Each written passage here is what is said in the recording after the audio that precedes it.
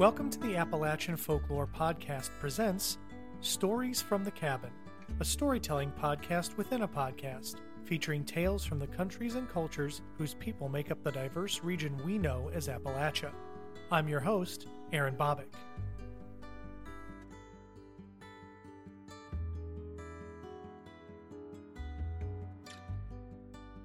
Hey folks, welcome to this month's episode of Stories from the Cabin. If y'all celebrated Valentine's Day, I hope it was a happy one. I decided not to go with a love tale as I had originally thought I was going to do for this month's episode. Instead, I'm going to tell a very famous and favorite local North Carolina folktale. I will say up front, some of the language used in the book is a little out of date. We don't say some of these things anymore. I am, however, going to read from the book as it was written. These are not my words, they are the words of the author in the time the story was written. The title of the book is The Devil's Tramping Ground and Other North Carolina Mystery Stories by John Hardin from 1949.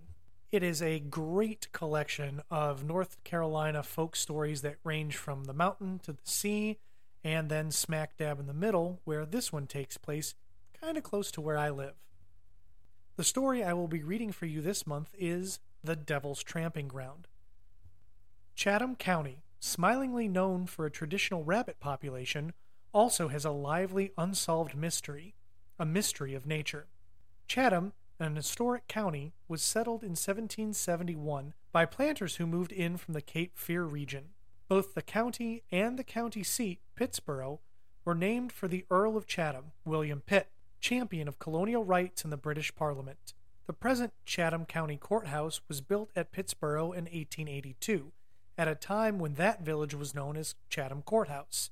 Cornwallis spent a night at Chatham Courthouse in the course of his march to Wilmington after the Battle of Guilford Courthouse. David Fanning and his band of Tories once raided the town while a court-martial was in progress and captured 44 persons as a part of Fanning's program of terrorizing that area during the Revolutionary War period. So Chatham County, rich in history, looks back over nearly 2 centuries of vibrant life. Against this background, we have an unsolved mystery, a curiosity of nature that has grown into a legend, has attracted thousands of visitors to the scene of the phenomenon, and has brought forth hundreds of explanations as to its origin. We go 10 miles from Siler City to a point in western Chatham County for the scene of this strange story. Here we find a cleared path in a perfect circle in a grove of trees on the L.R. Down property. This path has existed as far back as the memory of man, and it has always been just as it is found today, without so much as a sprig of vegetation growing in the pathway. The spot is just off a rural highway, and has no more official marking or designation than a state highway sign at Harper Cross Roads, 1 mile distant, pointing to the odd spot. It's the Devil's Tramping Ground, the Chatham natives say, and the story is that the devil goes there to walk in circles as he thinks up new means of causing trouble for humanity. There, sometime during the dark of night, the majesty of the underworld of evil silently tramps around that bare circle, thinking, plotting, and planning against good and in behalf of wrong. So far as is known, no person has ever spent the night there to disprove that this is what happens, and that this is what keeps grass, weeds, and other vegetation worn clean and bare from the circle called the Devil's Tramping Ground. The cleared spot, surrounded by trees, comprises a perfect circle with a 40-foot diameter. The path itself is about a foot wide and is barren of any obstruction, growing or otherwise. A certain variety of wiregrass grows inside the circle in a limited fashion, and residents of that neighborhood say that any attempts to transplant any of it have met with failure. Broom's edge, moss, and grasses grow on the outer edge of the circular path, but not inside the circle. Persons who visit the spot frequently place sticks and stones in the path, and sometimes tie sticks there, anchoring them with strings across that cleared band of earth. But that path is always found clear the next day. This, the story has it, indicates that the devil kicks the obstacles aside on his nightly perambulations. Many have been the explanations offered for this oddity of nature, this perfect circle that year after year remains clear of any growth whatsoever. One of the oldest and best known of the legendary explanations for the Devil's Tramping Ground is that hundreds of years ago, when many Indian tribes roamed the section that is now Chatham County, known then to the Indians as the Great Flats. The tribes would meet at periodic occasions in celebrations and feasts. The spot that is today known as the Devil's Tramping Ground was a principal meeting place for these occasions of festivity, assembly, and counseling. Thousands of these first Americans would gather, and the braves would hold their vigorous war dances.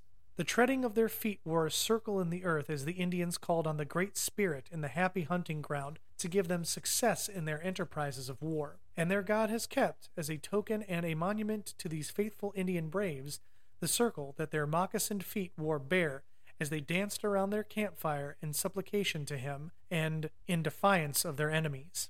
And there is another Indian legend about this spot, and this one ties in with the lost colony of Roanoke Island, as do many Tar Heel Indian legends.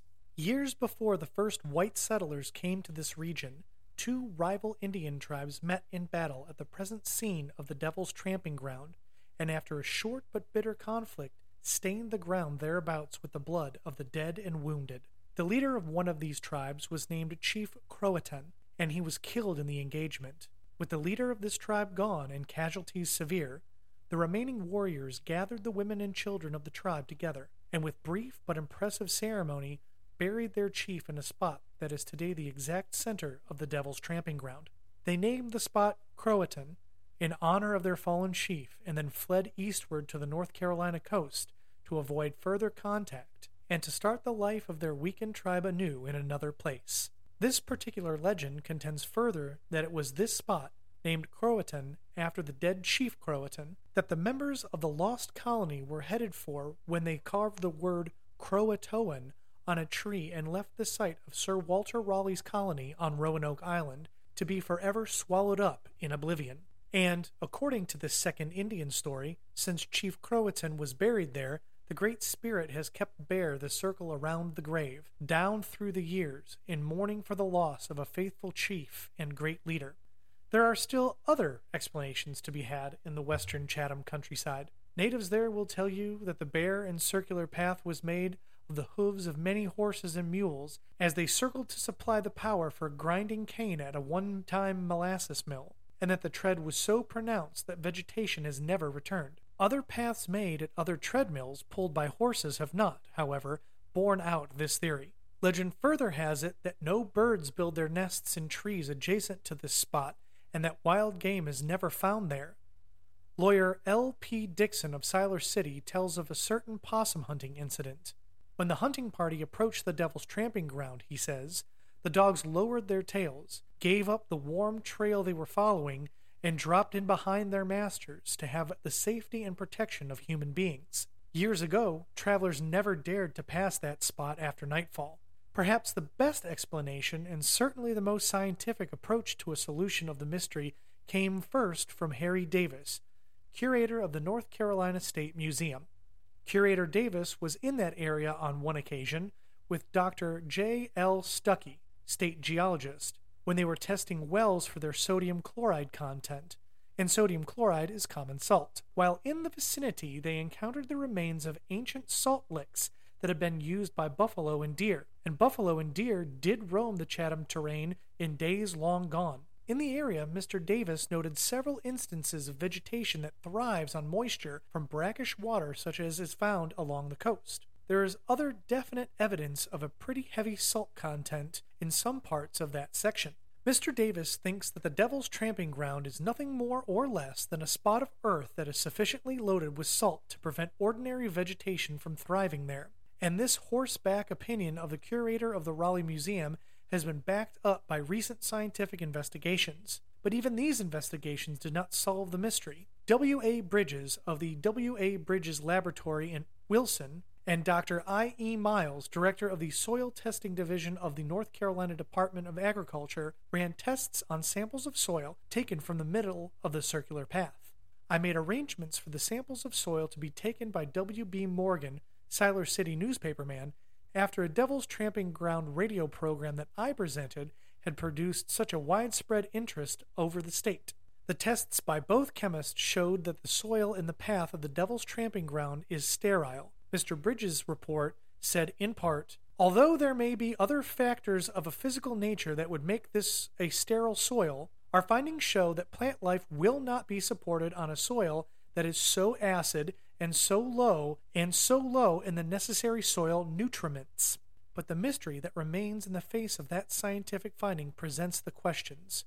With the soil in this curious spot too poor to support plant life, why the circular path with grass and trees growing right up to its edge? Soil rebuilds itself over a period of time, so why has this spot remained unfruitful as far back as we have recorded history, as far back as the Indian Age, and even to the time 200 years ago when settlers first came into this territory? So science deepens our mystery as it seeks to solve it.